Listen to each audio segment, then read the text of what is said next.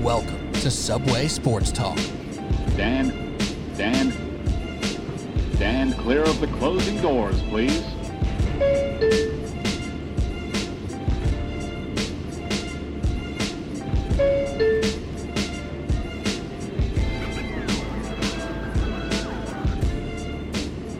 All right, here we go. Subway Sports Talk. My name is Peter Kennedy, and I am your host. Thank you so much, as always, for joining on SST, on Apple Podcast app, Spotify, wherever you listen to podcasts, and also now on YouTube. So don't forget to go look up Subway Sports Talk on YouTube, subscribe, like, whatever, watch it. We appreciate you. Hopefully you're watching this one on YouTube and seeing two beautiful faces that we are actually doing our first ever Subway Sports Talk in person, live, together. We're basically neighbors out here in the Hoboken, Jersey City vicinity, and I am pleased to say, Patty Boyle, as I look into those eyes, not through a screen, and say, how you doing, brother? Good, man. We've been talking about this for a while. You got the move back to Jersey City. I got you back.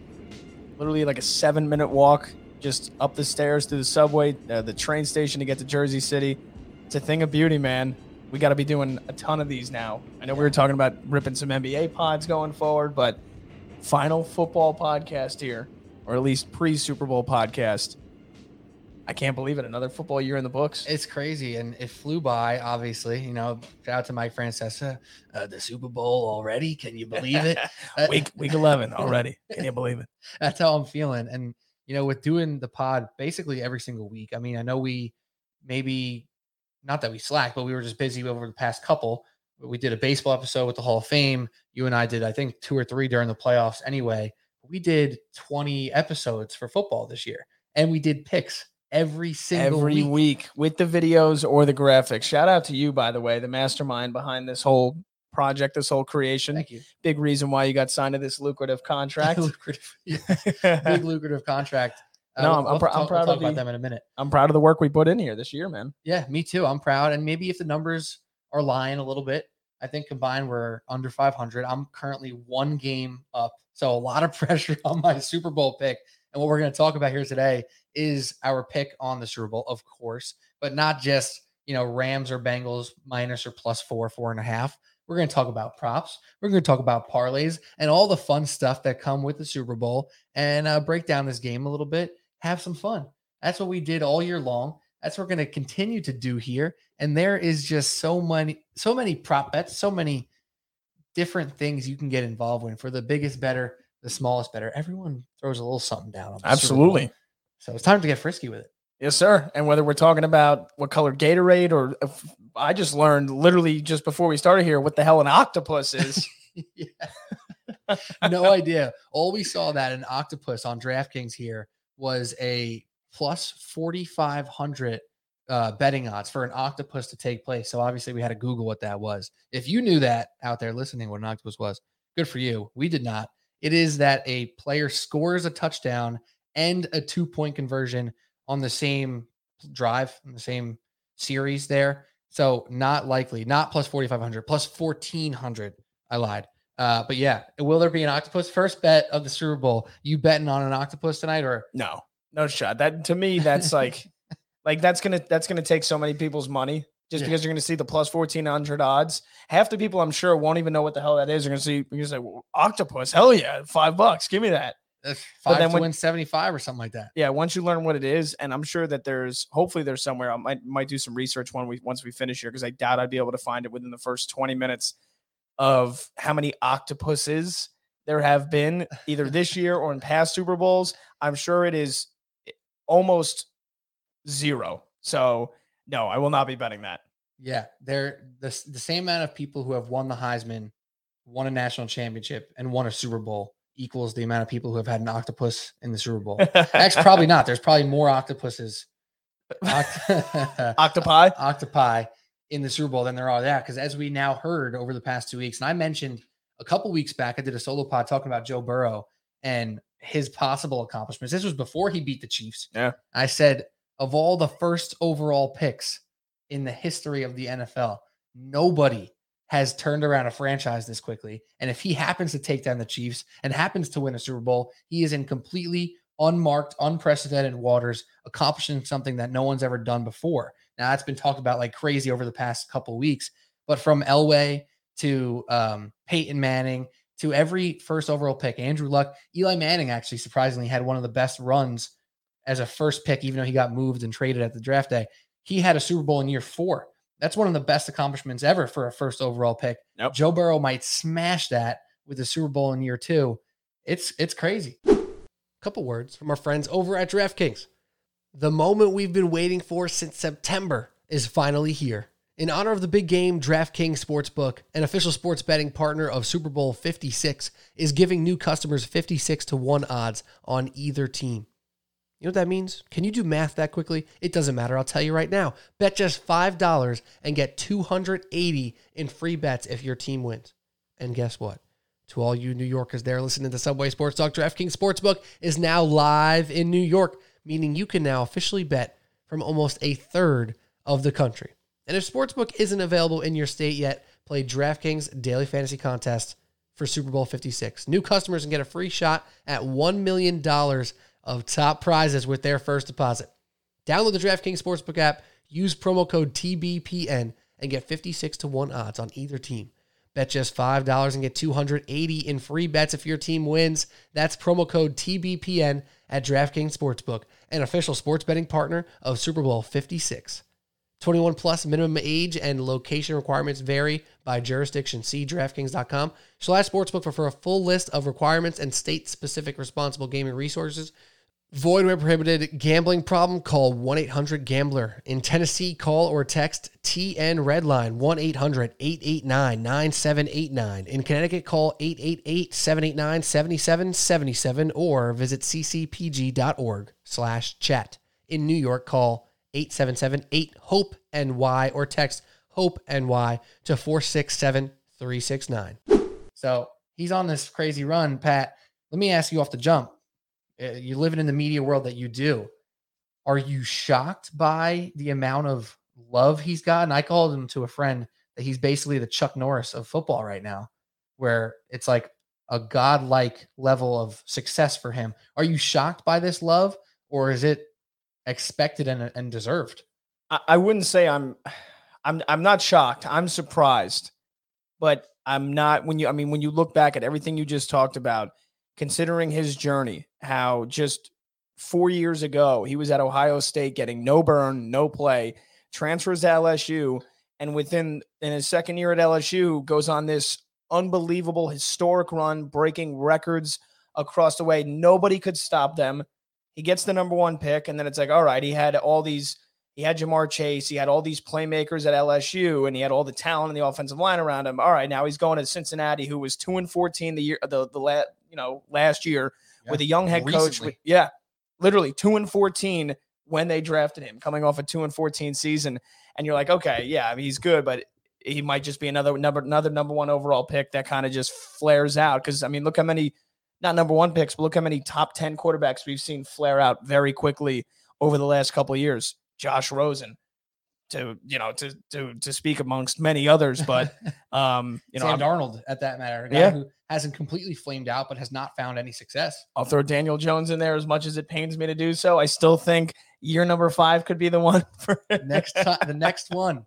It could be the next one for Daniel Jones to win some football games. Who knows? No, but then he goes there and he had a fantastic year to start with no offensive line, tears his ACL, and it's like, okay, well, now we kind of have to curb any expectations or big time expectations we might have had for Joe. And without him, you saw how much of an impact he had in his rookie year. And then all of a sudden, boom, this year, an unbelievable season, 70% completion percentage, best in the NFL, 4,600 yards, 34 touchdowns, all with an offensive line that is still terrible. And he has turned Jamar Chase into a superstar. They've turned each other into superstars. He's turned Higgins and Boyd and Uzama into household names.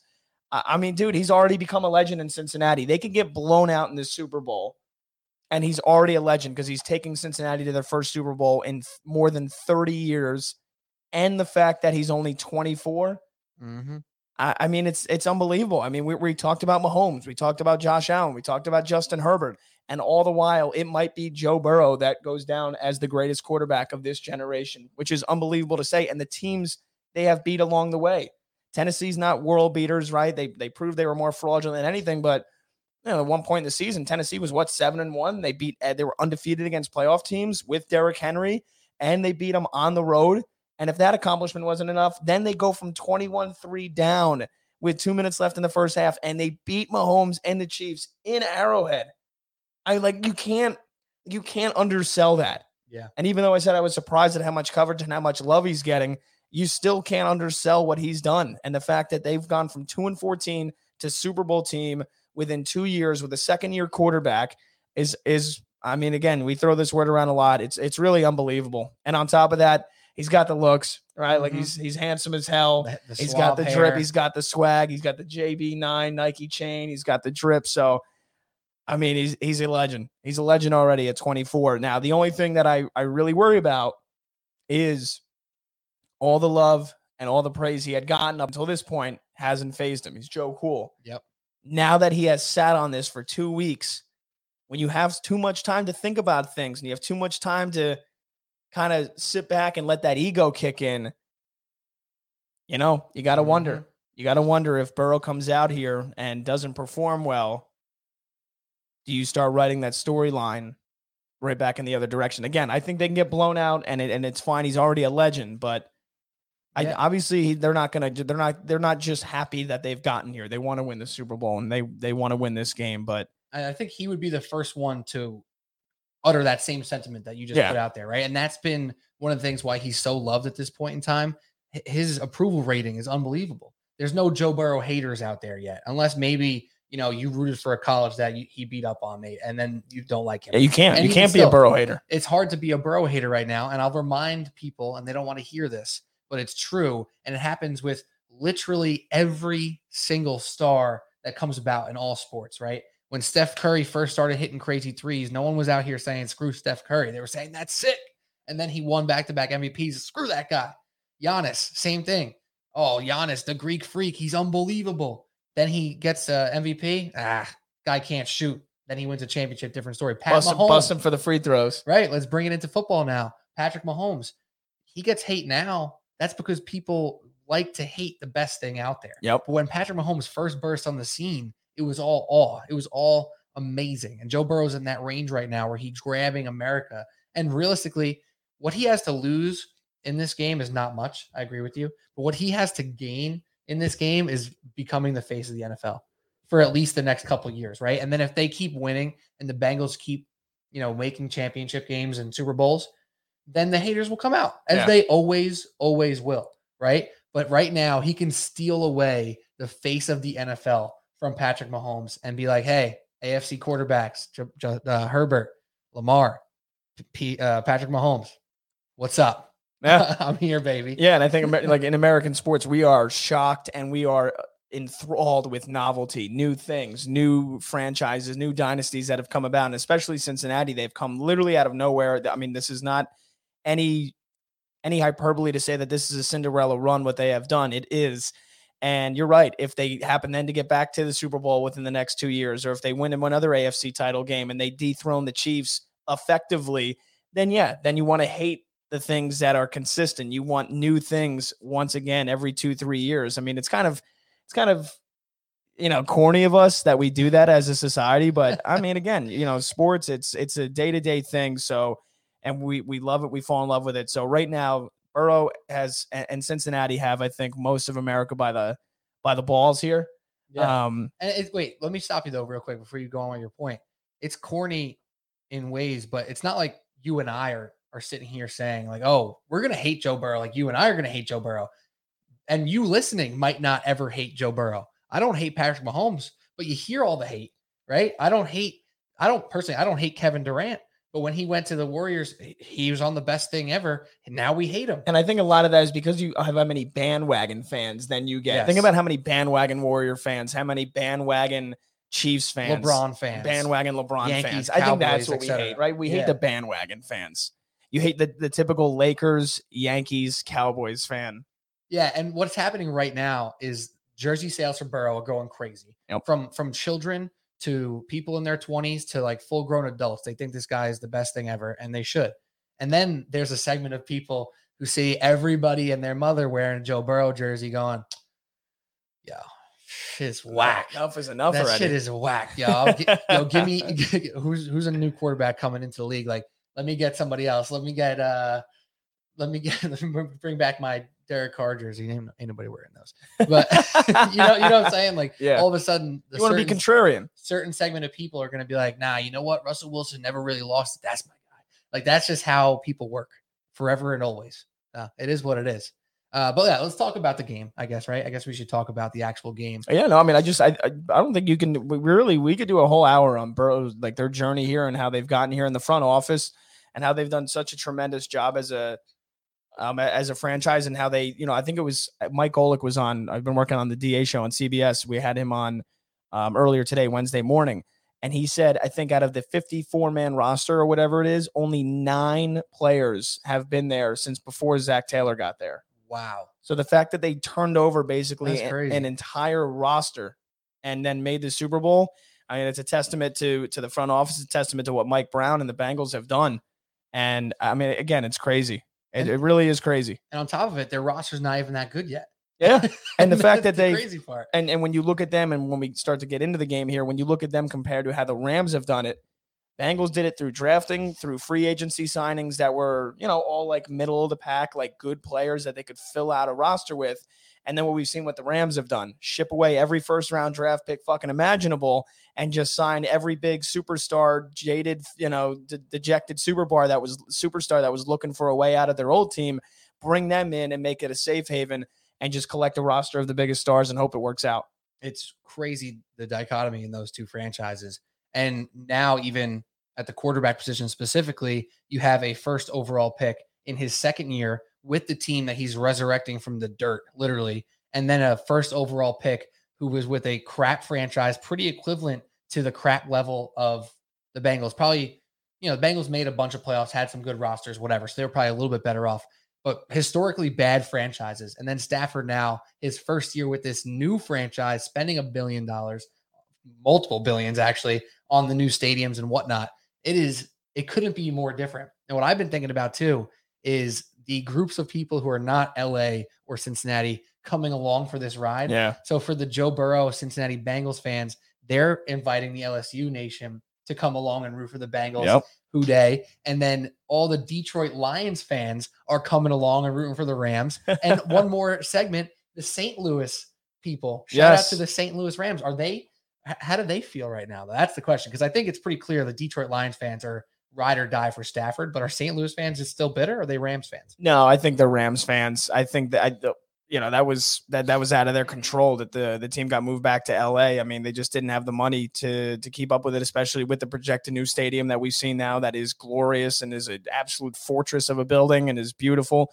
Plus, I think if you're a Rams fan since birth, just because they moved the team doesn't also I don't think a Rams fan could then jump ship and be like, all right, well, now the closest team to us is Kansas City, so now we're going to be Chiefs fans. I don't think that's the case. So I think most Rams fans from St. Louis probably adopted the LA. And as they should, right? Yeah. As they should. Right. Like if the Giants get moved to, I don't know. Hopefully. A boy can dream. If the Giants get moved to fucking Toronto, like they're the hope. first Canadian team in the NFL, would you still be a Giants fan? Nah, gladly. No, I'm kidding. I probably would be, but also it would probably give me a good reason to get out. It's pretty rough. If you're looking to jump ship, I guess so. Then you can just adopt the Jets, and then you can go through 5 more decades of torture. No, then I'll just honestly, what would happen? Say the Giants for some reason really just blew it up and left. I would become an NFL agnostic. I'm like, that's fair. I'm basically, especially with what you and I do on a week-to-week basis and loving gambling the way that we love gambling, I could be an NFL agnostic with ease and enjoy football as much as I do when the Giants are actually playing good football, even though I don't remember what that's like anymore. Yeah, I'm a Brownies fan, but I'm nowhere near a diehard Browns fan like certain people are for the NFL. Yes. My fandom for the Browns on a scale of 1 to 10 is probably at a 7. I don't live and die. And then your NFL fandom's a 9 or a 10. Exactly. Yeah, I'm the same way. I think we're on the same page with that, which some people out there might hate people like you and I for. I know my boy Alec hates me for that. Alec Argento on the podcast. That you're not a diehard fan of your team? It breaks his brain. He doesn't understand that you could be a fan of a team but not put that team above all things. Even with the NBA, with the Knicks, I'm probably a bigger Knicks fan than any other team. Yeah. But I'll still put the NBA at large like right next to the Knicks with like how much I care about the overall product. Yeah, because think about breakdown and all that stuff. does Alec so like when he's a big Yankees fan, right? Mhm. So when the Yankees got eliminated, did he watch the rest of the postseason? Hurt. No, he's out. I don't get that. Depends. It depends on It's like, how this can you- particular season. He was out. So Not always. how can you sacrifice the rest of the postseason for a sport that you love watching just because your team's not in it? That breaks my brain. I would agree, but no, it's not every baseball playoffs when the Yankees are out, but certain ones that hurt in a certain manner, like losing to the Red Sox, perhaps, is over. He's got to cut ties. He's on to Cincinnati, literally. Like he's, and I think it's a fair thing, and that's why I love having him on because we balance each other out. Like I'm always out here. This will segue us back into the Super Bowl at some point, I promise. Like I'm always out here saying, Cinderella stories are cool, but they don't ever really win. Like seriously, think about Cinderella stories in March Madness. That's where they're most prevalent. They make it to the Sweet 16. Oh, that's nice. Yeah. Good run, George Mason. I made a Final Four, I guess, that one time. But like, you know what I'm saying? Like they make it and they win a round. They win 2 rounds. Great story. Guess what? I kind of wish Duke was still in this. Like, you know what I mean? Like, he just doesn't get that, and I don't get the other thing. But that's why sports fans are sports fans. That's how they feel. Yeah, and especially from a gambling standpoint, because we love gambling so much.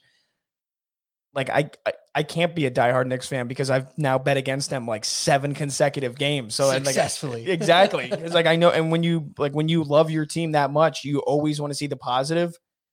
Unless you're like just like a negative depressed fan, then it's like, all right, I don't know why you even become a fan of that team or why you stick with that team then if you just hate them so much.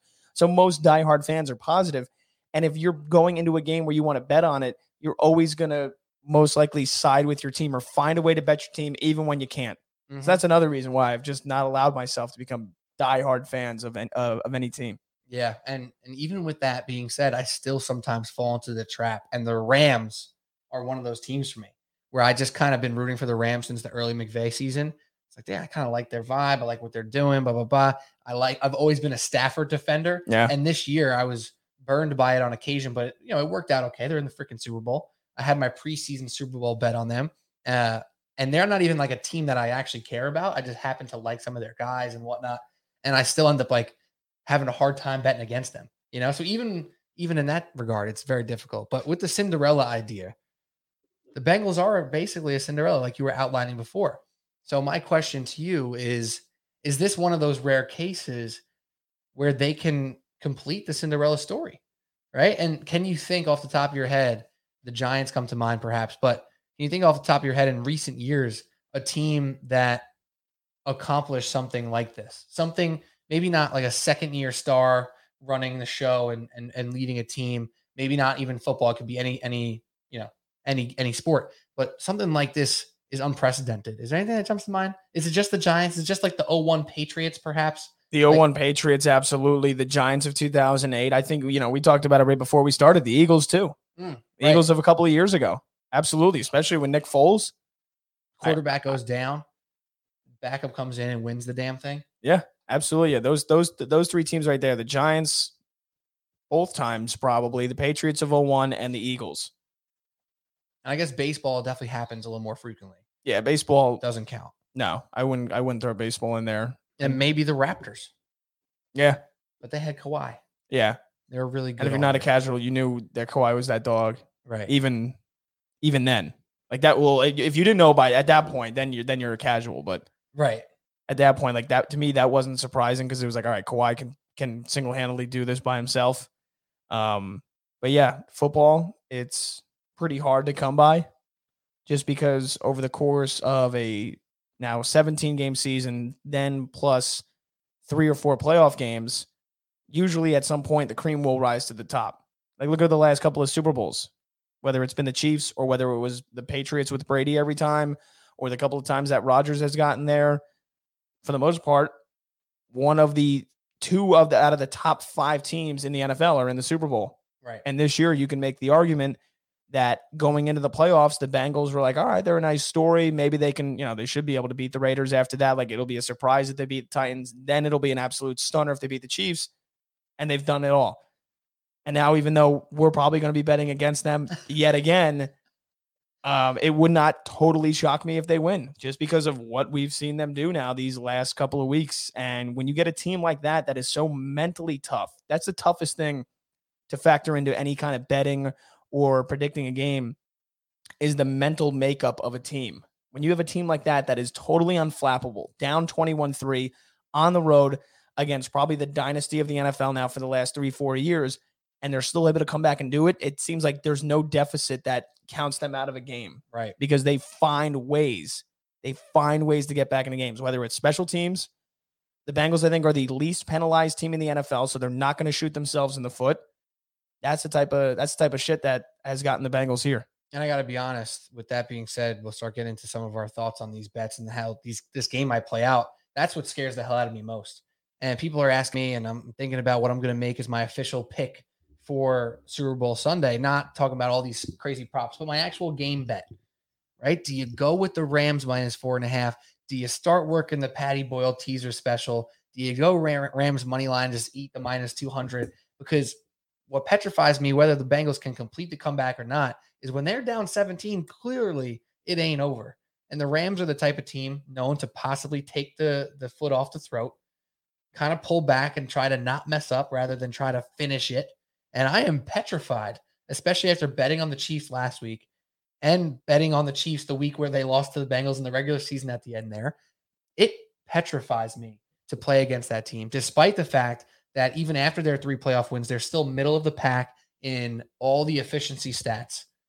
Like, while other teams haven't even played, they still are only 17th in DVOA, including their extra games without other people playing more games. Yeah. And the Rams are 5th, right? So clearly the Rams are more talented. Clearly they have a better roster top to bottom.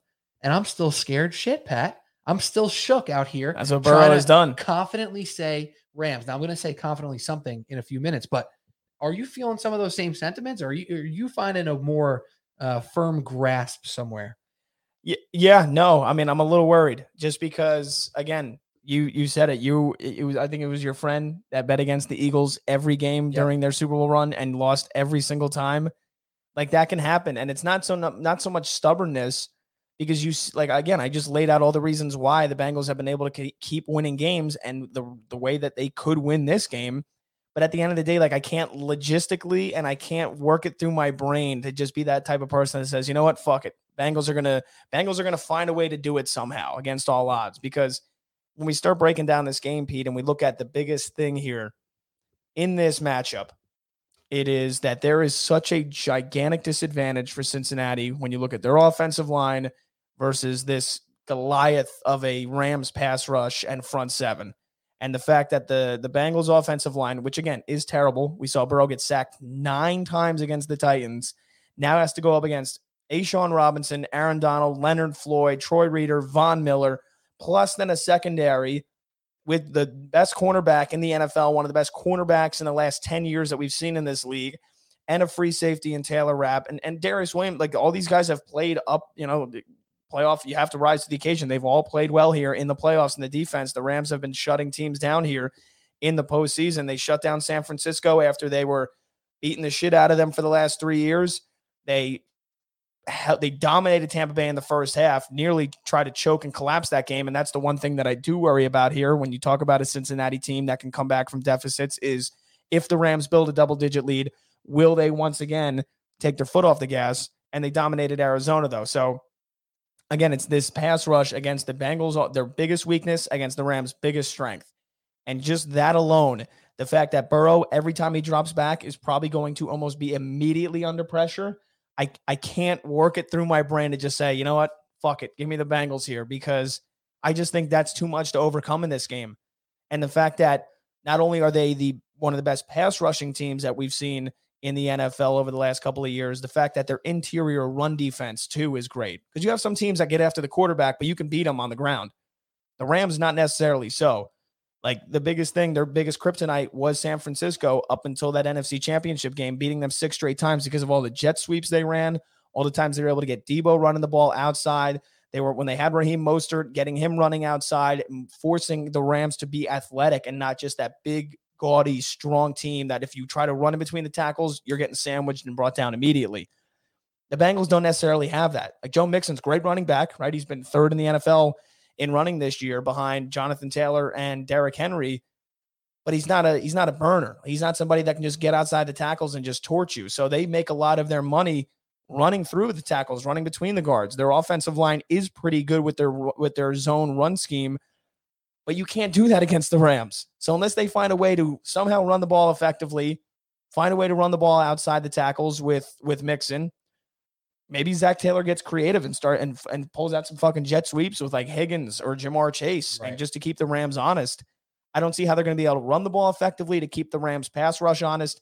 And I don't see how their offensive line is just all of a sudden going to wake up on Sunday and know how to pass block when they haven't been able to do it against inferior pass rushing teams. Now they've got to do it against the Rams with Aaron Donald and Robinson and all the guys I just mentioned that could potentially sack Burrow 10 times on Sunday. And you're making a lot of good points, and that's why I'm still leaning towards taking the Rams here. Let me give you an unscientific idea here to also go for the Rams and against the Bengals. What I keep thinking about is there has to be some regression. We saw them just get annihilated up front by the Tennessee Titans, and they overcame it. We saw them go down and against the Chiefs, and they overcame it. How many comebacks does a team have in the bag? It's unscientific, right? There's no specific, there ain't no stat that says how many comebacks a team has in the bag, right? That's not a thing. There might be octopus out there. There ain't this. So in my brain, I keep saying it's going to end at some point. It's going to bite them in the ass at some point. And then a little more scientifically, they haven't been, and it's kind of a catch-22, they haven't been very efficient inside the red zone and inside the 10-yard line. Once they get in there, they're not that good. They lead the league in touchdowns, deep touchdowns that happen outside of the 30-yard line. Yeah. That, go over the top to Jamar Chase and T. Higgins and Uzoma, whatever. Is that going to work in the Super Bowl against a team like the Rams? Are you going to be able to just rely on the deep shot? It reminds me of almost like the Houston Rockets, right? With James Harden and Chris Paul taking all these threes, trying to change the math, trying to change the game, really, which they did in a lot of ways. They couldn't get over the hump because when they needed to hit all those deep shots, it didn't work out. They ran out of that positive regression, that positive luck. Something just fell off my desk.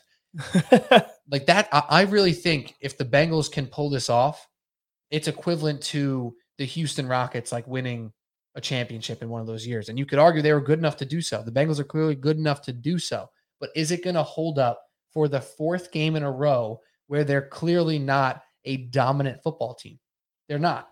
No. They have dominant components that work in moments.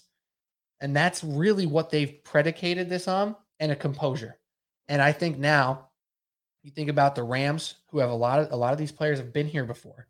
This is Aaron Donald's second Super Bowl. This is McVay's second Super Bowl. This is Raheem Morris's, the defensive coordinator's second Super Bowl. A bunch of those players have been here. It might be Matt Stafford's first go around in a real playoff run. But on the Bengals, I think I heard on the radio sometime this week, they have one guy who's played in a Super Bowl ever. And Zach Taylor was the quarterback coach for the Rams Super Bowl run. Now the Rams have been also sleeping in their own beds, staying home for 3 weeks now. Yeah. 2.5, I guess, whatever. Since the Bucs game ended, they've been home 3 weeks. They stayed home for the 49ers, regular routine. The week off, home, regular routine. Week leading up to Super Bowl, home, regular routine. Bengals, crazy win on the road. Again. Now they show up in LA Tuesday, and for as cool, calm, collected as they have been all along, they are entering a different universe, the Super Bowl world. Does that play effect? I think all those factors combined lead me to more confidently say, I'm going to go with the Rams because I already think they're better. And I think a lot of this weird, random Super Bowl stuff is going to go in their favor too. Yeah, and I think the Super Bowl experience, again, different quarterback, Jared Goff, but the experience that McVay and the guys that were on the Rams roster had from Super Bowl 53 3 years ago, I think that also plays a factor. You have that experience. You have that bad taste in your mouth. I think the moment was too big for McVay. The play calling was terrible. Goff was terrible. They had nothing on offense. You scored 3 points when you have 2 weeks to prepare for that. I mean, consequently, Belichick and the Patriots had 2 weeks to prepare on defense, and it showed that Belichick, once again, mastermind, the GOAT, the greatest coach of all time. But now you have that experience again. You have that 2-week layoff after a 21-week season where it's one game, winner takes all. I think McVay can lean on that experience. I think Raheem Morris can lean on that experience. And I think that plays more of a factor than a lot of people think. You know, like, do you agree with that? Yeah, I 100%. And even like down the line to people who aren't as important, like Sony Michel. He has that experience with the Patriots. He may not be the lead back right now, but he has the calm now for those running backs to be like, yo, listen, this is what it's like. You're going to go to this damn press conference. There's going to be a bunch of Zoom recorders in your face. It's not that bad. Smile and wave. You'll get through it. You know what I mean? Like, all that stuff leads up. All that stuff helps. And I don't know.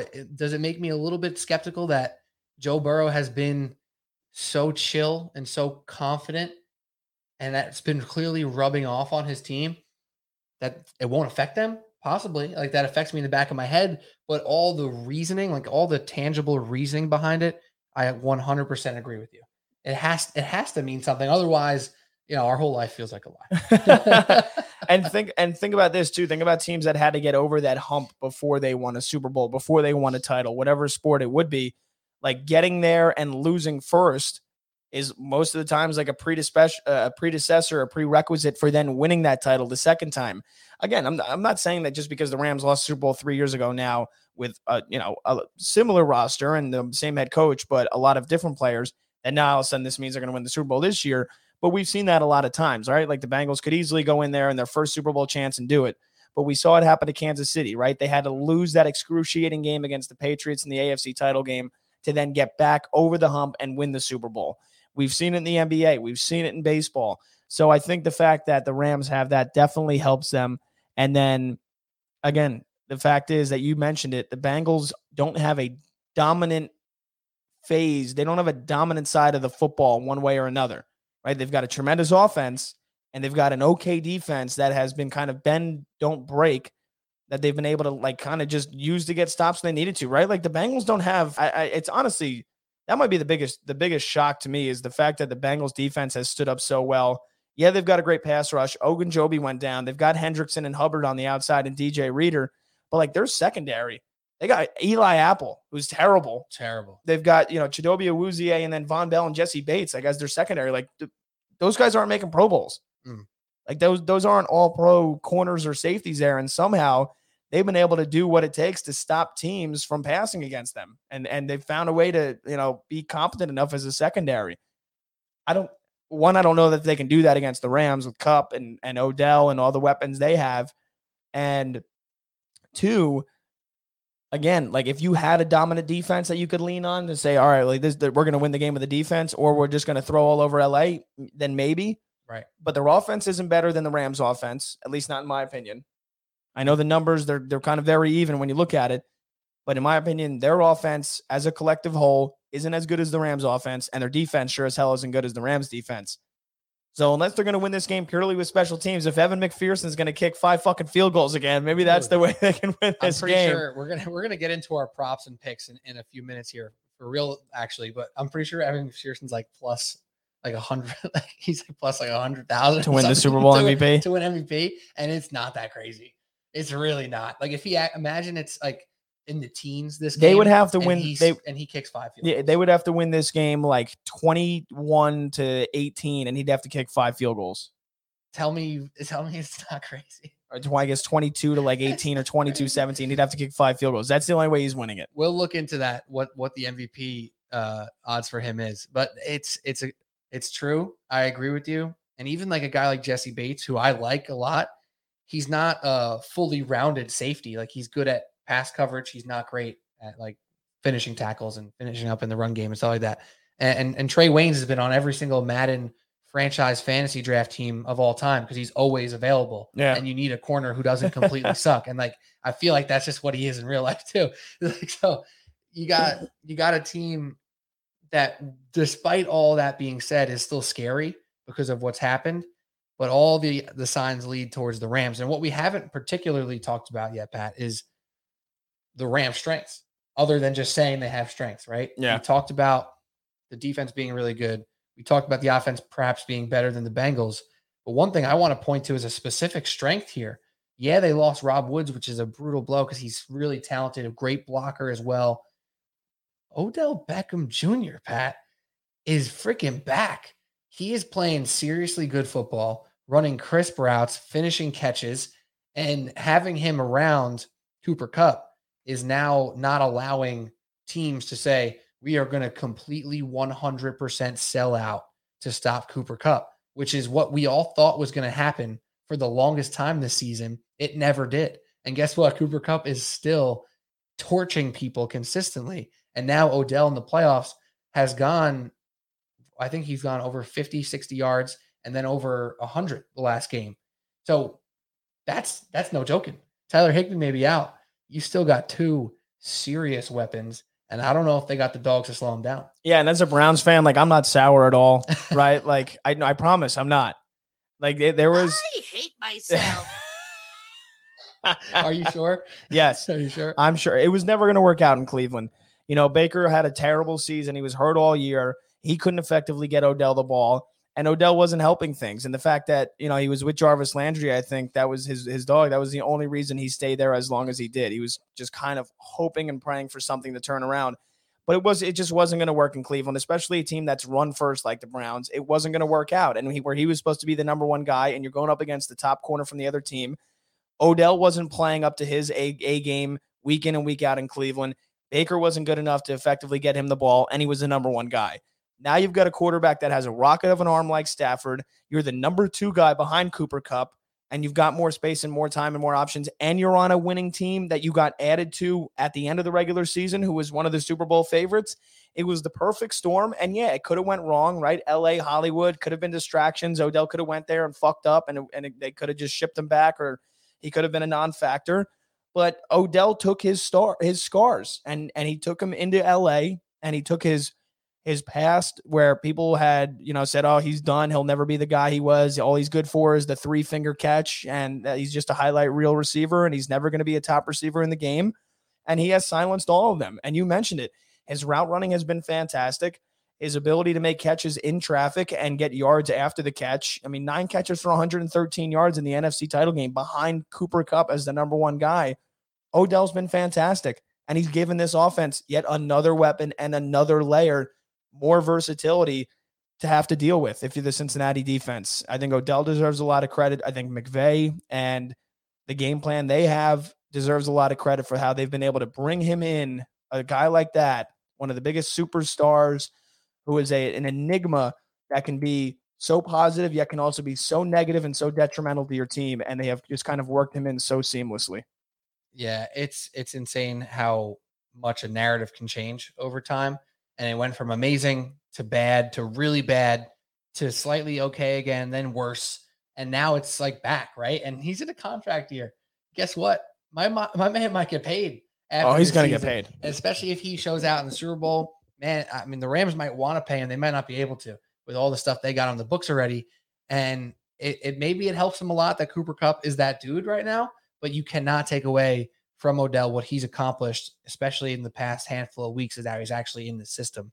On the Cooper Kupp front, Pat, you've been on this. Wait, what do you got? Yeah, you're just going to say, like, look at some of these games Odell had earlier in the year with Cleveland. 1 catch, 6 yards, 2 catches, 18 yards, 2 catches, 28 yards, 1 catch, 7 yards.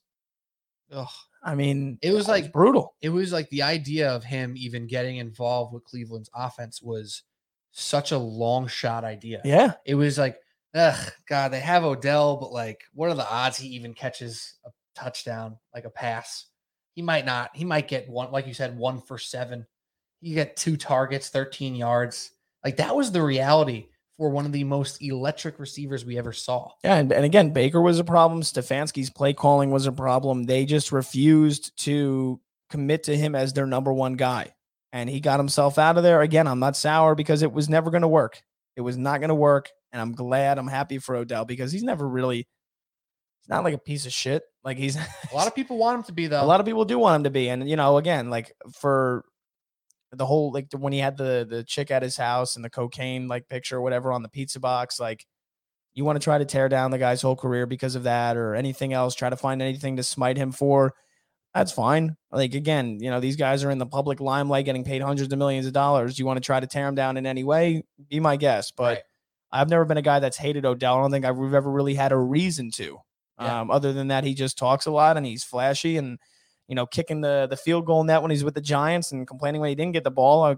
Okay, that's fair, but we see how talented he is. So I've never been someone that has hated Odell, and I'm not sour that he's left Cleveland and now he's in the Super Bowl. What bothered me about Giants fans always hating him, or not all of them, but a lot of them really hating him so much, because it was clear to me that his frustration was so rooted in the fact that he was pissed the team sucked. Yeah. And the team was bad.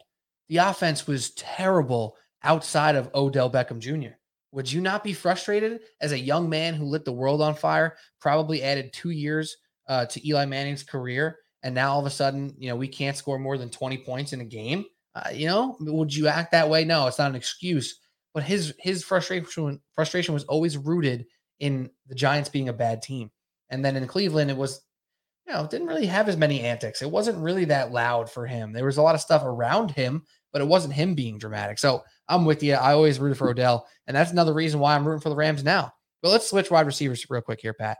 Talk about our guy Cooper Kupp and your guy Cooper Kupp. You've been beating the drum that Cooper Kupp needs to get serious MVP talk for weeks and weeks and weeks.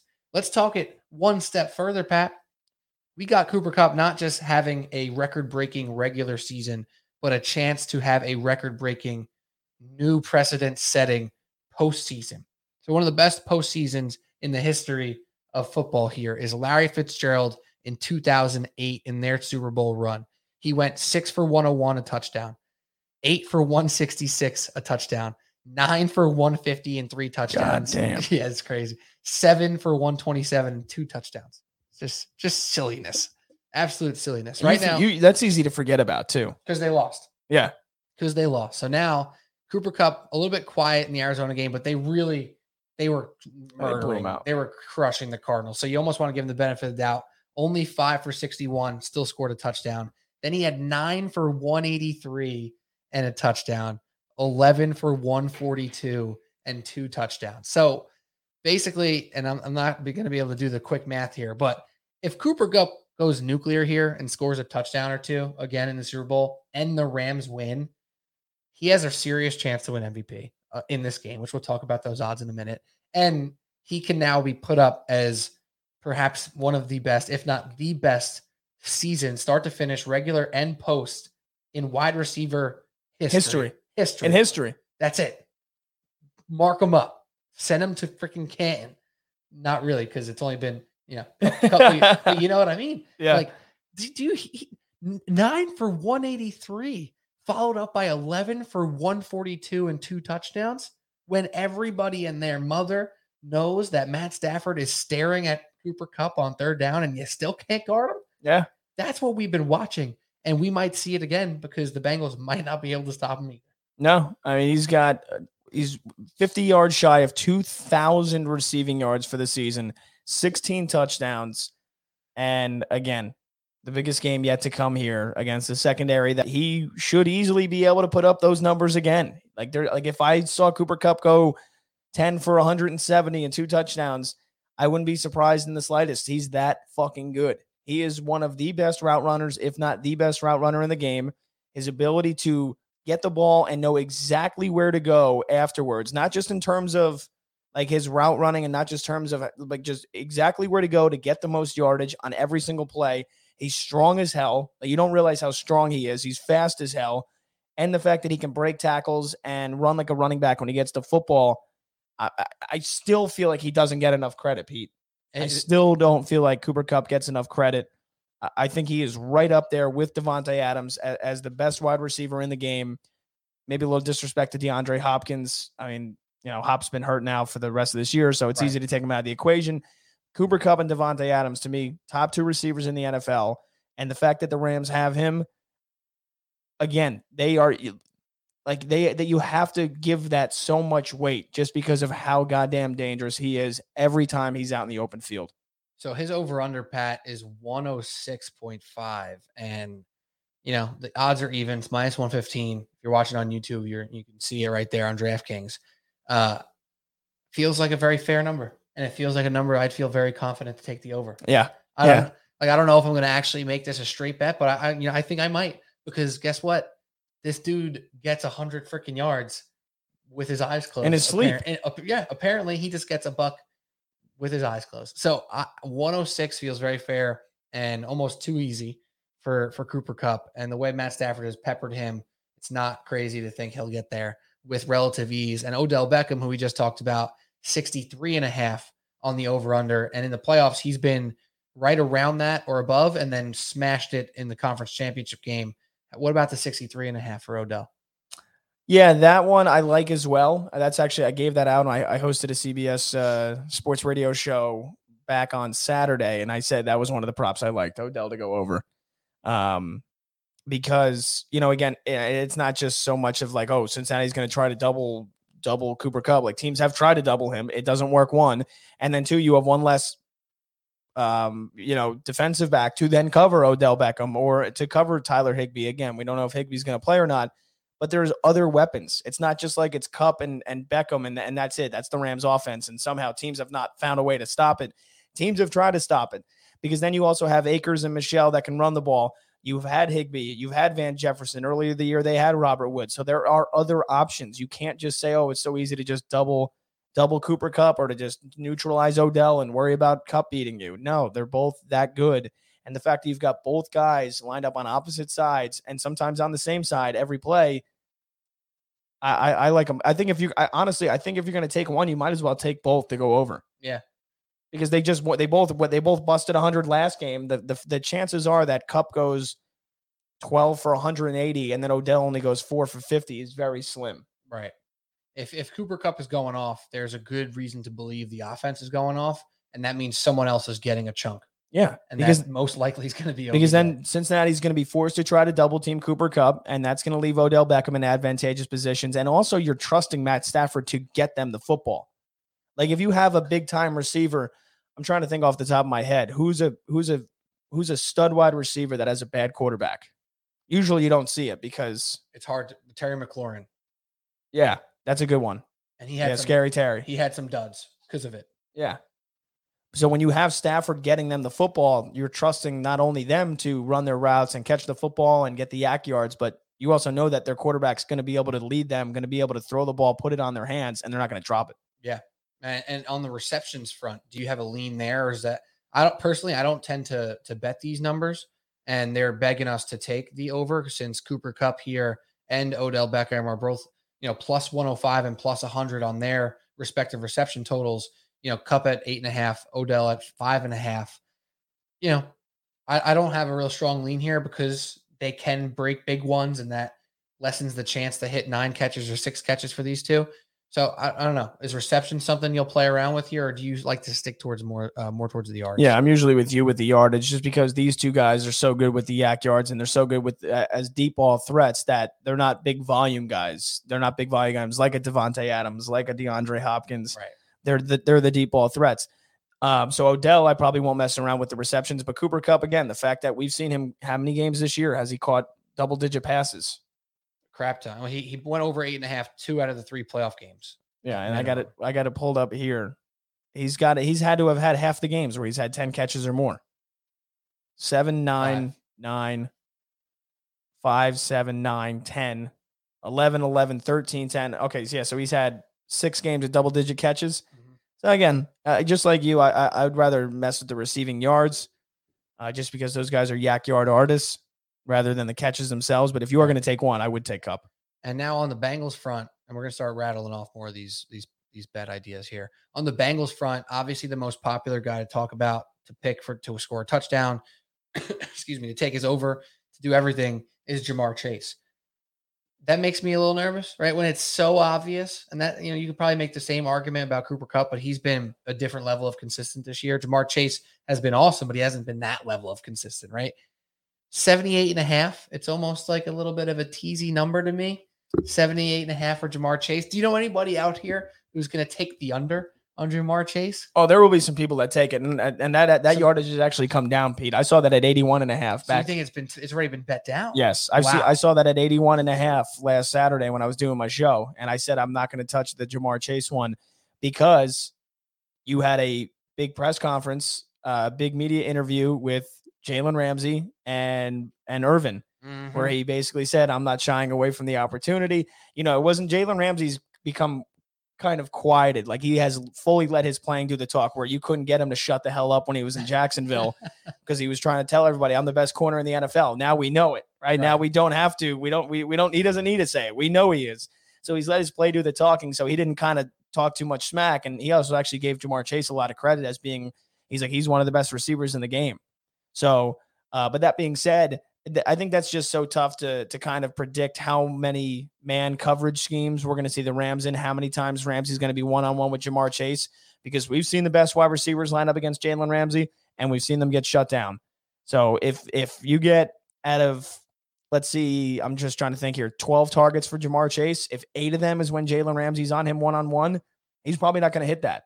But if you get a lot of zone, if anytime the Rams are playing zone, they throw him the football, maybe he's got a shot. And you get one 50-yard catch, you get one big play, and you're basically 3/4 of the way there to getting his yardage. So Ja'Marr Chase, I'm not taking. I would honestly, if you're going to take somebody from Cincinnati, the person I would take would either be Boyd or Higgins. So what do you think? I have this pulled up now. If you're feeling this sort of way that you kind of just laid out here, that there's a real reason to believe the Rams idea and Jalen Ramsey's idea is to shut down Ja'Marr Chase. Do not let him beat us, right? Don't let him beat us. So many teams have failed to do so this year. What about the idea of taking him under? With DraftKings, you could do alt line under 84.5. T. Higgins over his standard 64.5, and Boyd at his 44.5 over. Is that too much to now bet on 2 of the other receivers? Like, do you think basically if Ja'Marr Chase gets shut down, somebody has to get the yards? Or is there a better chance that if Ja'Marr Chase gets shut down, this offense might just struggle, and then you can't trust 2 other guys to go over? Boyd, I'm iffy on, just because he's been a dud for the most part here in the playoffs. Like, he's 4 for 26 and a touchdown against Vegas, 2 for 17 against Tennessee, 4 for 19 against the Chiefs. That ain't it. Yeah, but then again, that's because CJ Uzomah has been such a big part in this offense. True. Now, Uzomah's vowing that he's going to play, right? With the MCL injury, with the knee injury, you've got to wait if you're going to take anything with the Bengals receivers for CJ Uzomah, in my opinion, because he has been such an integral part in this offense over the last couple of weeks. You've seen, like, week by week watching these Bengals games, how much trust Joe Burrow has developed with CJ Uzomah as his tight end, that he has been such a big part, especially going over the middle, especially against teams that have good secondaries, but the linebacking coverage is not that great. You can exploit it with your tight end. So if Uzomah plays, I wouldn't go anywhere Boyd. I think the 3 biggest weapons then are obviously Chase, Higgins, and Uzomah. If CJ Uzomah does not play, then I like that same game parlay you just had up there, Pete. Right. We have Ja'Marr Chase is under, and you have Higgins and Boyd's over. As it currently stands here on this Wednesday night, where if we don't know if Uzomah is going to play, the one you currently have on your computer, I love that play. Yeah, you go Ja'Marr Chase under 84.5, T. Higgins over 64.5, plus 180. Some nice little juice there on that simple play, betting against Chase, but still on one of the Bengals. And then that makes you think there's this prop here on DraftKings for who's going to have the most receiving yards in the game. And if you wanted to go somebody who's not Cooper Kupp because he's plus 120, T. Higgins comes into play as a nice little option there at plus 600, who is not likely going to see a Jalen Ramsey locking him down. Yeah, I think you'd either have to take Higgins or Odell. Yeah. Otherwise, I mean, if you want to take Cooper Kupp and put some more money on it because it's really, really likely to happen, all power to you. If you're trying to have a crap ton of fun and probably lose some money, then go with T. Higgins. Well, yeah, I mean, I just think, when you're placing a bet like that, most receiving yards, you want to take the guy that gives you the best value. Little juice, actually. We want some juice out here, of course. So Cooper, again, everybody thinks Cooper Kupp's going to go for 110. He probably will, but at the same time, like if T. Higgins, if they go man coverage with Ramsey on Chase as many times as they can, and T. Higgins goes 12 catches for 150 yards, that's going to win you the bet. Yeah, absolutely. So let's talk touchdowns here. We talked yards there for some of our guys. Actually, before we talk touchdowns, let's talk about some of our running backs. Is there a chance that any running back really shows out here? Because both running games have been subpar recently. Mixon's clearly the best running back, or at least healthiest best running back. As Cam Akers, you could probably argue if he's full health. But is there a chance either of these running backs or running back groups really do something special here? Because they haven't done much, and especially with the Rams defense being strong. What do you feel about rushing props, rushing yards, rushing touchdowns? Anything you feel good about with Mixon or Cam Akers or Michelle or whatever? Yeah, with the Rams, the fact that you've got to worry about Akers and Michelle, and Akers is obviously a little banged up with the shoulder. I don't think I want anything to do with the Rams running game because what is Akers 62.5? To me, that's way too high for a team that uses Sony Michelle like somewhat of a with so many reps to the point where it's not being dominated by Akers.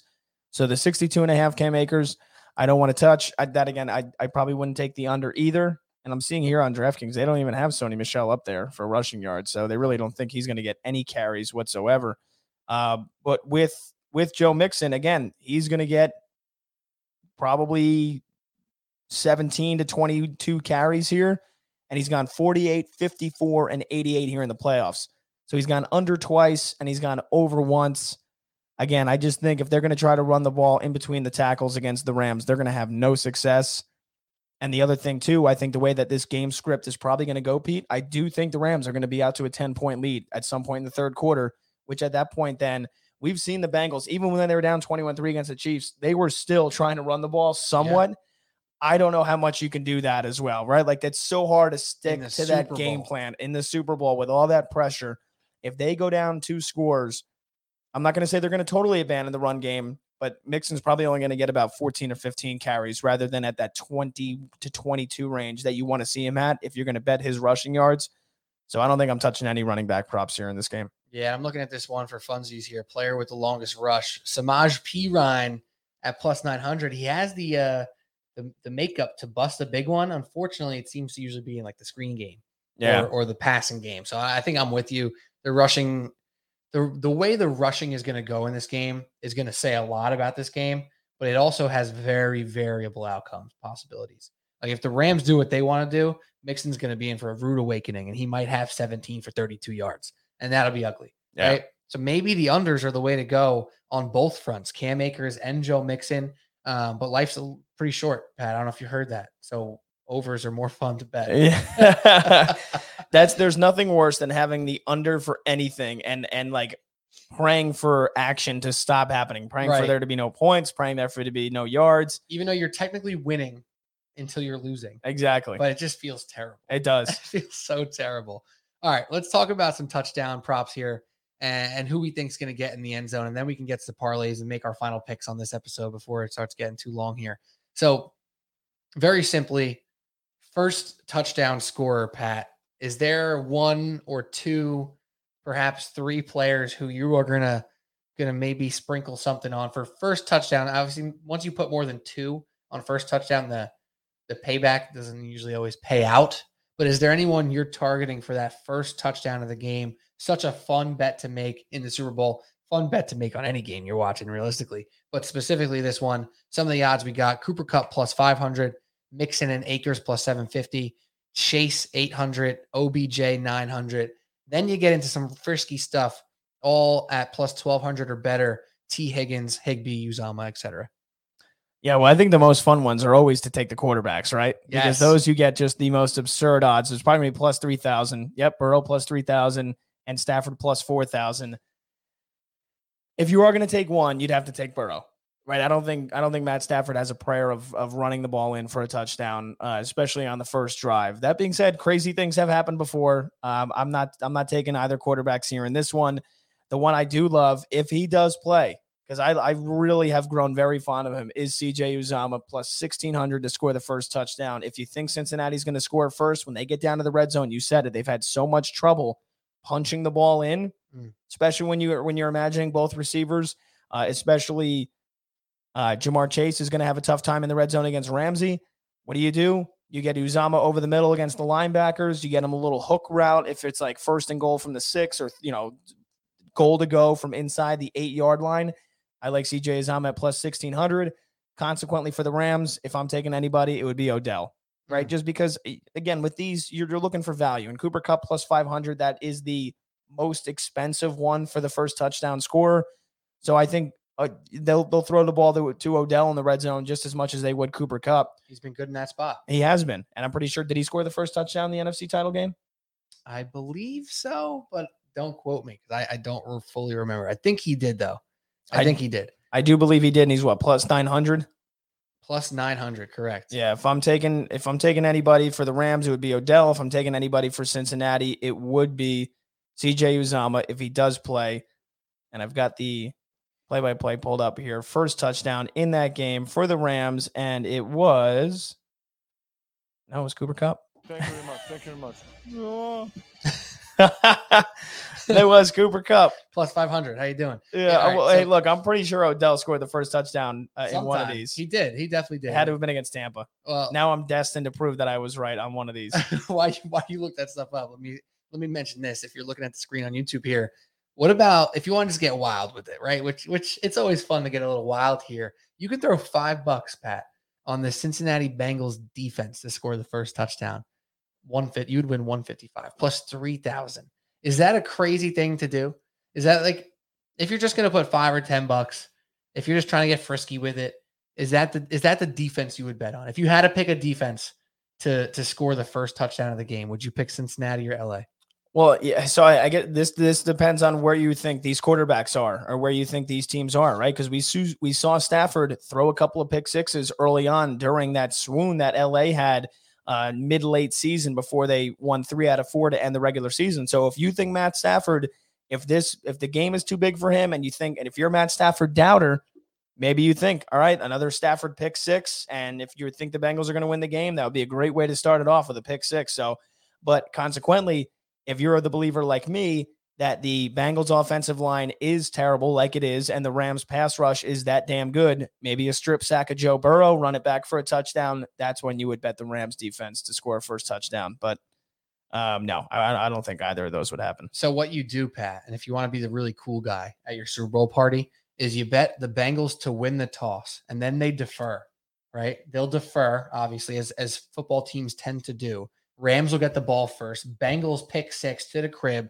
You hit both those bets. You're the coolest guy at your party. And then everyone's like, wow, you must have bet on the Bengals. No, then you still bet the Rams. Anyway, Rams come back and win. And you're that guy. You are the guy at the Super Bowl party. Everyone's like, are you from the future? It's like, that's crazy. You bet on the Bengals to score the first touchdown, win the coin toss, and the Rams to win the game. And it happened. That would be some shit. God, I'm going to do that and hopefully be really cool in front of my mom and dad.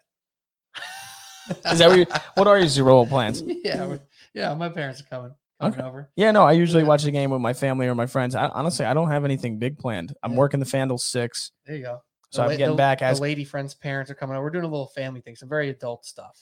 beautiful. Very Nice. adult. You got some wine and cheese? Of course. Oh, a little charcuterie board? Yeah, I'm probably gonna slam some Guinness. Oh, a little Guinness. We should have done Super Bowl snacks to kick off the podcast. We still can. Too late. We still can. We can do whatever the hell we want. So that's that. I'm probably, now that I said it on the pod too, I'm actually gonna do that. But I'll probably put $5 or $10 on it, and so when I lose, I don't have to tell anybody, and then I don't have to be the not cool guy at the Super Bowl party with my mom and dad. So let's get back to touchdowns here. Now that we've gone through the first touchdowns, anytime touchdowns, a much more simpler game. Maybe some stuff you want to throw into your same game parlay. You don't have to worry about so much that Cooper Kupp is minus 190. It doesn't hurt when you're throwing into a same game parlay if you think he's going to score a touchdown. So you get there. Maybe you're thinking about some other legs, but if you're throwing in any touchdown props today, anytime touchdown scores, solo or in your same game parlays, who are you looking at? Maybe outside of Cooper Kupp, or if you want to talk about him again, go ahead. Yeah, outside of, well, yeah, I mean, again, I think that's a good bet. There's a reason why he's minus 190. Yeah. Everybody else is basically even money or plus money. So if you're throwing Kupp in, it's going to be in a same gamer. I would never throw minus 190 on its own just for him to score a touchdown because you never know what can happen. But other guys I like here for an anytime touchdown scorer, just looking at it here, again, I like T. Higgins plus 175. I think that's a good bet to make. If you're of the belief that if the Rams get down in goal to go position and they swap in Sony Michel instead of Cam Akers, because Cam Akers is even money, but Sony Michel is plus 240. And who's to say that once they get down at the goal line that they're not going to go to Michel? That would be a good bet at plus 240. And then another one I like just as a long shot would probably be Samaje Perine, honestly. Yeah, me too. We saw him break one against Kansas City. He's plus 400. I like that one. You throw Samaje Perine in like the long shot parlay kind of. Yeah, like the $5 to win 1,000 same parlay. Just get really frisky with it and just throw it in with some nice yardage totals. Maybe you take Odell from that 68 spot and you put him up to like 78, 88, really just jack it up there. Matt Stafford to throw over 2.5 touchdowns, something like that. And you just get wild with it. Maybe honestly, if you're going to do P-Ryan, you can do a Joe Burrow passing touchdown prop because Samaje Perine scores so often in the air. Yeah, Right? he's not running. He might not even get a single carry. Yeah, that's not his John. So that's an interesting one. So I'm kind of with you here. And again, Joe Mixon running it in, very, very possible. He's done that a bunch this year. So another guy to throw into your same gamers and start to build that thing up. As far as the quarterbacks are concerned, Pat, the yards are pretty lofty. It's pretty high. 273 for Joe Burrow, 281 for Matt Stafford. That's not low. No. And I think that goes to show what we were talking about earlier with how this game may play out, why we don't like any of the rushing props. Both of these teams, even though they try to commit to the run, they usually end up slinging it, and they end up slinging it deep. So as far as the quarterbacks are concerned, any props that stand out to you? Do you like the overs? Do you think there's going to be points here? Take your chance to talk about the total as well, if you may here. Yeah, I like Stafford. I like his yardage. Again, I just think Cincinnati's secondary is very mismatched, having to try to guard Kupp and Odell. So I like Stafford over 280. What is it, 281.5? I like Stafford over 281.5. I wouldn't bet Burrow unless you think that the Rams are going to blow out the Bengals and that they're going to have to basically strictly throw the football from the third quarter on. And that's the only way you're going to get Burrow over the 273.5. I don't think their offense is good enough to just be throw. Like we said, they're going to have to commit to the run. And I think the fact that you've got you've got Ramsey in the secondary to limit Jamar Chase, and the fact that CJ Uzomah might not play, that limits the Bengals' weapons. I would not take Burrow's passing yards again unless you think they're going to get blown out, because he only went for 250 against the Chiefs? Correct. 250 against the Chiefs. He went bonkers for 348 the week before. But for against Vegas, 244. Yeah, and that's a bad secondary. Vegas with a terrible secondary, he only went for 244. So that just goes to show you then, against a good secondary that LA has, I'm not touching that unless you think that it's going to be blowout city and he's only going to be racking up basically garbage yards. And you know what? You start looking at these odds and you start thinking about our final picks here. Joe Burrow touchdowns at over 1.5 is minus 180. Matt Stafford 1.5 is minus 230. Vegas telling us it's more likely for Stafford to throw the touchdowns. It's more likely for Stafford to throw for more yards. It's more likely for Cooper Kupp to score touchdowns. And all these things kind of adding up, starting to make you feel like it's just more likely that the Rams are going to take the cake here. I mean, they're 4-point favorites. Now, if you're starting to combine something, I don't have to put you too much on the spot here. You're starting to combine stuff here, maybe with a money line, maybe with an over tease or some sort of play on an over or under. What are you throwing in? What are you looking at? What are you throwing together? Are you trying to throw in a field goal prop? Are you getting really wild? Start planning something for me here, Pat, live in the flesh. What are you throwing in there? If you're starting to think about your Ram players, your Bengal players, your money lines, your over-unders, what's your strategy crafting a same gamer this Sunday? I think I'm just going to go for what I think is a given and what I think is as close to automatic as I can get. And honestly, Pete, I hate the over-under in this game.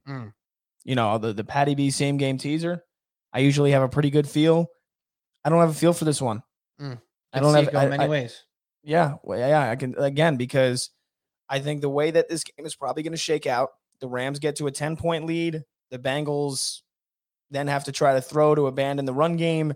Maybe they get back in it. Maybe they don't. And maybe the Rams just totally blow them out like 27-10, 27-13, and that over's not hitting. Consequently, maybe it's a tight game. It's back and forth, and it's a 28-24 game, and the over hits. And also maybe the Rams are blowing them out, and then it's garbage time, and the Bengals rack up like 10 points late, and it's like 34-21. Right. And that's how you get the over.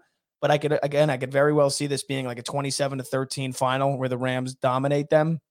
So I don't want any part of the over under. All right, so let's build this out live. Me and you are both on the Rams, so we're going Rams money line right now. You want to do yours first? Oh, I think we should do this one together, live and uncut.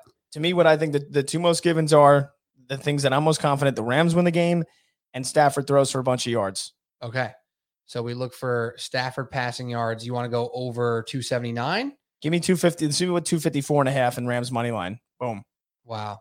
Go 229.5. That might still be. Minus 120. That's Okay. not bad.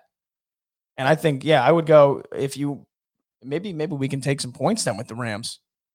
Take the 4.5? No. Meaning like get them like +2. Oh. Let's see if we get them +2 and Stafford over 254.5 yards, what that gives us. Oh. Wrong guy. No, yeah. The Bengals +2.5. Yeah, what am I at here? They're on the left. Oh, there we go. All right, good radio.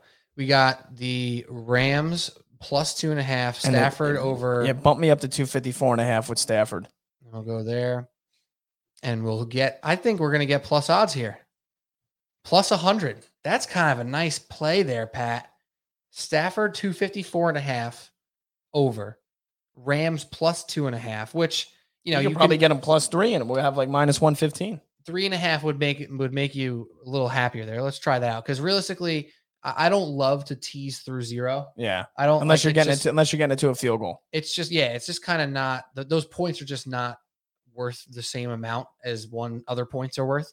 So let's see if we get them to +3.5, how much that screws us over. -115. That's beautiful. We're gonna line this one up, I think. I might place that tonight. Yeah. Stafford I might place that tonight. 254.5 over. Rams +3.5, -115. If you want to play this game pretty much straight up, this is a fun way to do it. Like the Rams, you get a buffer. I will place that bet, Pete, and then I will tell you what, I'll place Rams money line and Stafford 229.5. There you go. I'll place them both. Wow, I love that. All right, let's build a crazy one. That's the bet. Those are the bets I'm placing right now. I'm telling you right now. I love it. Rams money line and Stafford over 229.5 yards. Rams +3.5. Stafford over 254.5. That's fantastic. I think I'm going to probably ride that as well. The podcast picks are going to be hot. I can feel it. I'm going to also let's get frisky now. I'm going to get a little frisky here, Pat. I'm just going to go Rams money line. Okay. I'm just going to throw in my OBJ touchdown prop that I want to see happen. I can feel it happening. And we're going to just couple that up with some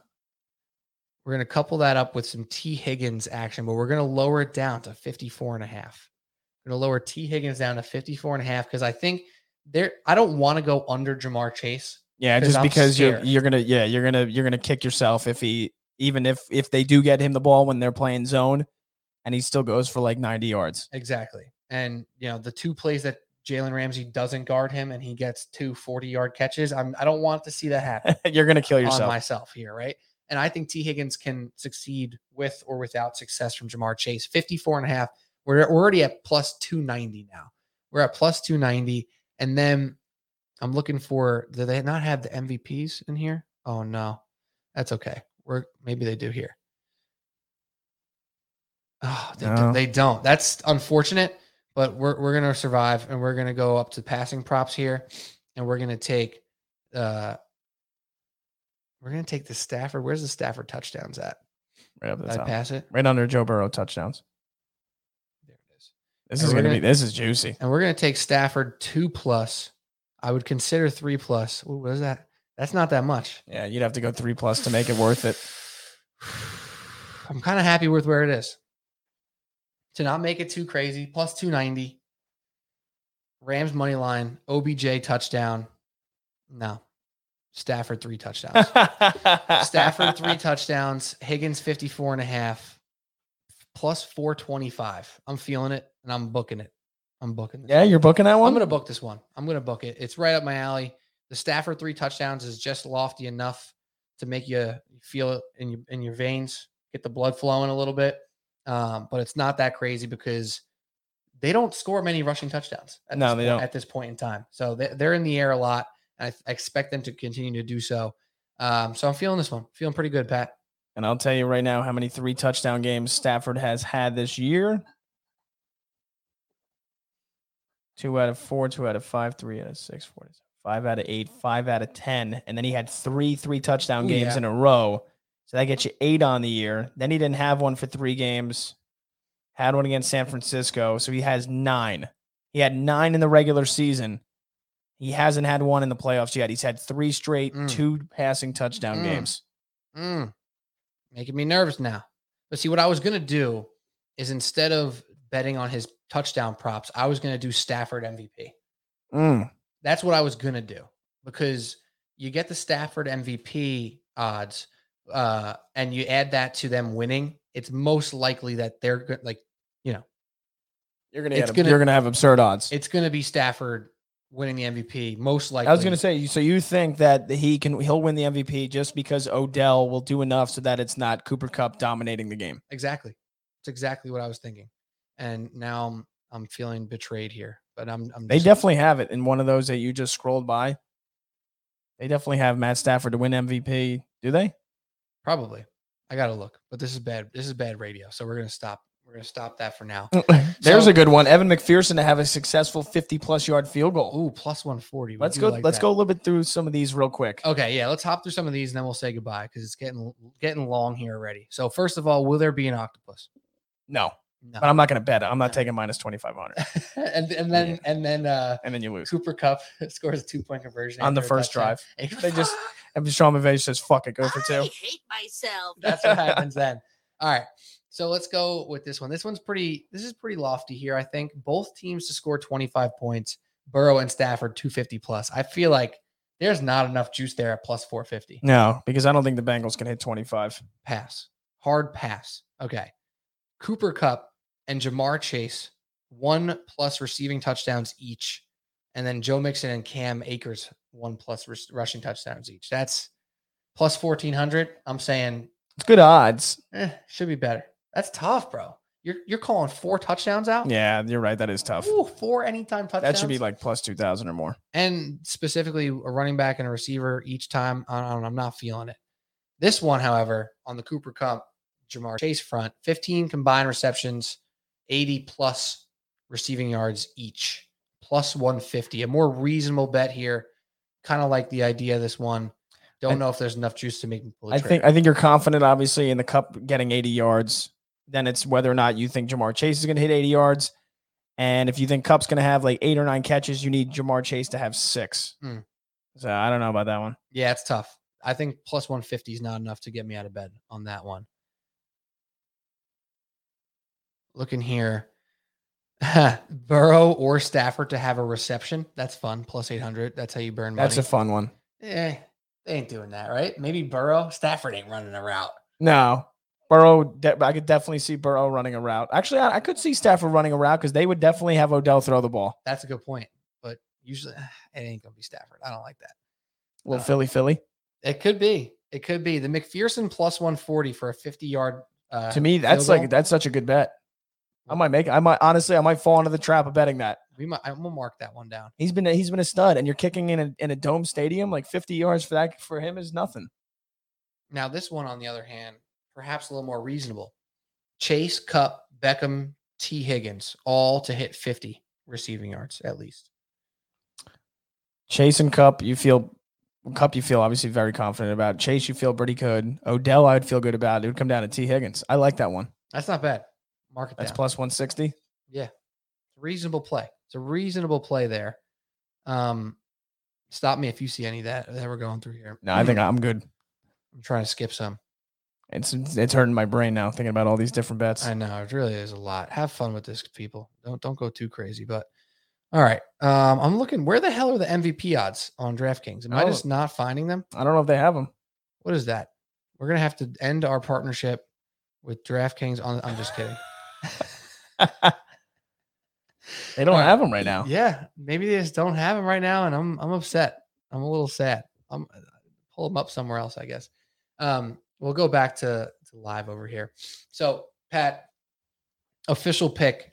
If you had to play on the 4.5, I think it's pretty clear that you and I are both on the Rams. Obviously, are you officially on the Rams at 4.5?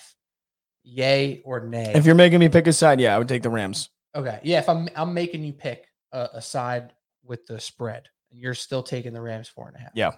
Yeah, just because I think they can easily blow them out in this game. And now, in that regard, Yeah, and again, just really quickly too, because I know you can throw the list at me. What was it? I think out of all the teams to be 4+ point favorites or more since 2000, I think all but 2 have failed.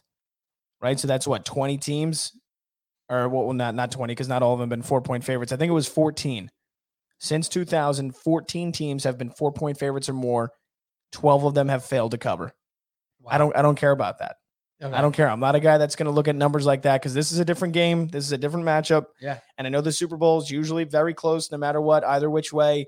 And if you think the Bengals are win, obviously you're going to take them to cover and you feel very good about that. But I just think the chance of this being a blowout or a 10-point win is very high. Right. To the point where I just can't bring myself to take the Bengals. And I know I'm betting against the heart of America right now. I know I'm going against Joe Burrow. I accept that. I'm fine with that. If I lose again, I'm totally fine with it. I'm not going to say, you know what, damn it, I should have jumped on board because I can't. I can't bring myself to do it. I can't convince my brain to take the Bengals with the points here in this one or think that they're going to win. So if I'm picking a side, it is Rams -4.5. I'm riding with you, Pat. Rams -4.5, as well as Rams money line mixed in, perhaps with that Stafford over 254. Beautiful bet to get the -115 range. The Rams are good. The Bengals are sometimes really good. And I'm going with the team that's been more good more often. It's not scientific and it's not good analysis, but that's what it comes down to. And if you want to bet your money, your hard-earned money on a team, I'm taking the team that's better. Yeah, I mean, to me, this just comes down to it's the Rams pass rush versus the Bengals offensive line. That's the biggest mismatch in this game. I don't think Cincinnati can overcome it. Yeah, and if we're wrong and we eat our words, I'll wear this one gladly and still remain here saying, Joe Burrow, you're a beast, bro.